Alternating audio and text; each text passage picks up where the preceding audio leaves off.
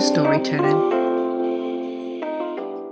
Today I would like to welcome a special guest.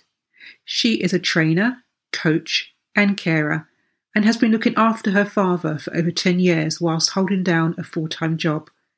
She's also an amazing cook and baker and has exercised every day throughout lockdown.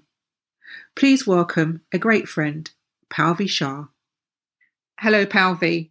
Hi, Debbie. How are you? I'm good, thank you, and welcome to the podcast. Today, you wanted to talk to us about the importance of having a will. Yes, I do. So I don't know if everyone's aware, but normally March and October are free will months.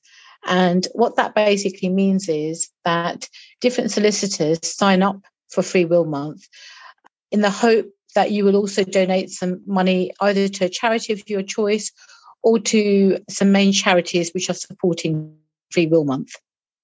Why is having a will important?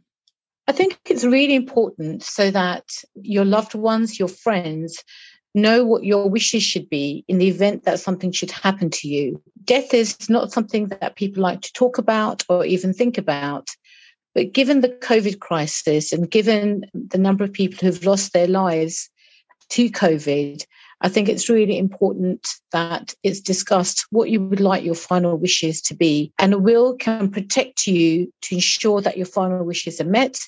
But also, if you have assets, if you've got savings, that they go to the people that you want them to go to and not to the government or to people that you don't necessarily want your assets and financial wealth to go to.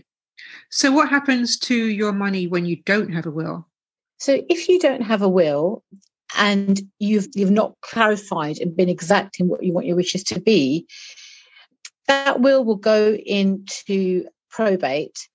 And depending on the value of your assets, the government can take a massive big chunk in terms of inheritance tax. And an example I will give is that I'm aware of someone, a lady who actually did have a will, and original final version of that will was kept by the solicitor. Now, unfortunately, when this lady passed away, the solicitor had lost that original paperwork. So even though she had a copy of the will, the court recognised it that she did not have a will. Now, her final wishes were that her inheritance should go to a number of charities. Because she did not have a will, legally, different family members have to be contacted. And as a result, people maybe that she's not even spoken to you in years would now be getting a piece of her inheritance. So if you don't have a will, or you have a will that you're not aware where the original is, potentially your inheritance could go where you don't wish for it to be gone to. So it's important to know where the original copy of the will is kept. Yes, and that someone that that you trust also knows where they should go to, which solicitors they should contact in the event something should happen to you. That's really interesting. And I think you've had a recent experience as well, haven't you, of trying to track an original will? Absolutely. So my dad had a will written about 12, 13 years ago. And last week, my dad and I were discussing about his will. And I said, let me contact the solicitor. And I couldn't get through to the solicitor. And finally, I found out from the Solicitors Regulation Authority that solicitors had closed down and the paperwork had gone to another solicitor's. I'm currently waiting for that solicitor to come back to me to see if they can find the original will. If they can't, my dad probably will have to get a new will created, which is what we'll probably end up actually doing. So it's quite important that you know where your will is stored. Your loved ones know where to go and who to contact in the event something should happen to you, but also to regularly review your will, maybe every 5 years. Circumstances change, people's lives change. Maybe you may want to adjust or change your will. Now, my dad obviously hadn't reviewed his will, or we'd have known a lot sooner that that solicitor's firm had actually closed down. In addition to working full-time, you also care for your dad. Are there other considerations that we need to take into account?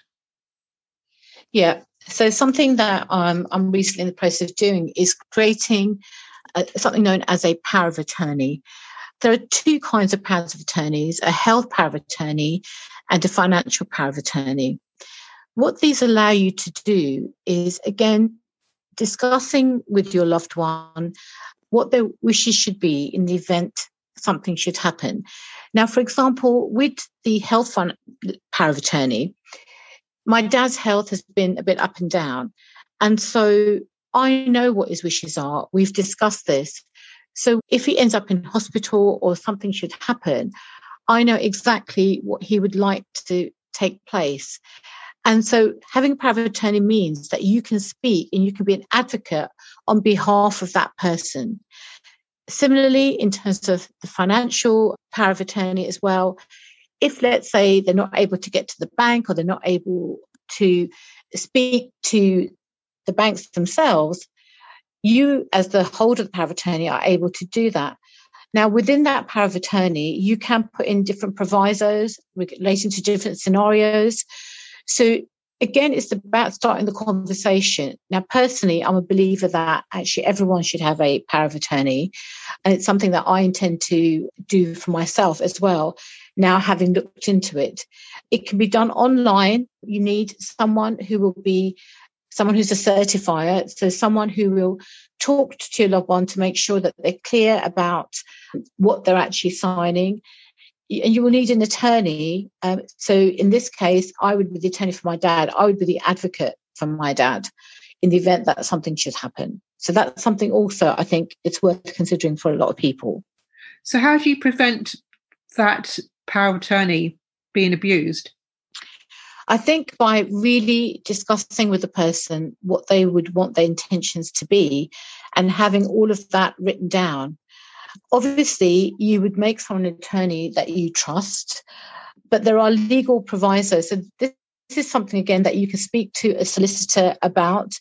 If you're not quite sure or you're not quite sure of different situations, then a solicitor can go through the different scenarios potentially that could take place that will enable that person to make sure that the attorney is carrying out their wishes as they would want them to be carried out. And I think you've hit it on a nail earlier when you said that you're not just looking to have a power of attorney or a will for your dad, but you're also wanting one for yourself. When should we all start thinking about making a will or doing power of attorneys? I would say as soon as possible, because everyone will have an idea of what their final wishes would likely to be. And so it's important that everyone has a will and everyone has a power of attorney. An example of which, I know Martin Lewis has also spoken about this as well. Let's say you are in a car accident and you end up in a coma. What would you like to do? Would you like to carry on in that coma for 3 months, 6 months, or would you like to peacefully let go? So these are some of the things that it is worth thinking. If you've got children, for example, let's say you have children, it's so important that you have a will. An example of this, again, is that I was talking to someone recently, both himself and his wife both got COVID. He has 2 young girls, and he said, that's the point where I thought, if something happened to me and my wife through COVID, what would happen to my children? Who would take care of them? So if you've got children under the age of 18, you need to think about if something should happen to you and your partner, or to you if you're a single parent, what would happen to your child or your children? Who would take care of them? Do you have siblings who'd be willing to take on your children? Do you have friends who'd be willing to take on your children? What would happen to your children? So actually, every single person should have a will and every single person should have a power of attorney. No, it's really great advice. And as you say, it's not just about making plans for work, career and living in life, but you also need to plan for your eventual death as well. It's true. At some point, every single person is going to die. That is a certainty. How that death is experienced by your loved ones, how well it's planned for, makes a massive difference to those individuals. And also, you know that whatever happens at the end, you've discussed, you talked about, and you put into place what you want to have happen. From the way that you're buried, if you're going to be buried, or if you're cremated, what all of your wishes should be. And I think people should not shy away from talking about death, because everyone at some point in their lives is going to know someone that they care about who's passed away, or potentially it's something that's going to happen to you sooner than later. Okay, for some people, hopefully it'll be a lot later in life, but for other people, it could happen very suddenly. COVID has shown us this. Young people have suddenly become very ill and have passed away, and probably, hadn't thought about thinking it's necessary to make a will or make the final wishes known. Pallavi Shah, you've given us lots of food for thought. Thank you very much for your time. Thank you, Debbie. Free Will Month is only applicable in the UK. However, if you would like to know more about wills and power of attorneys, then please follow the link in the show notes.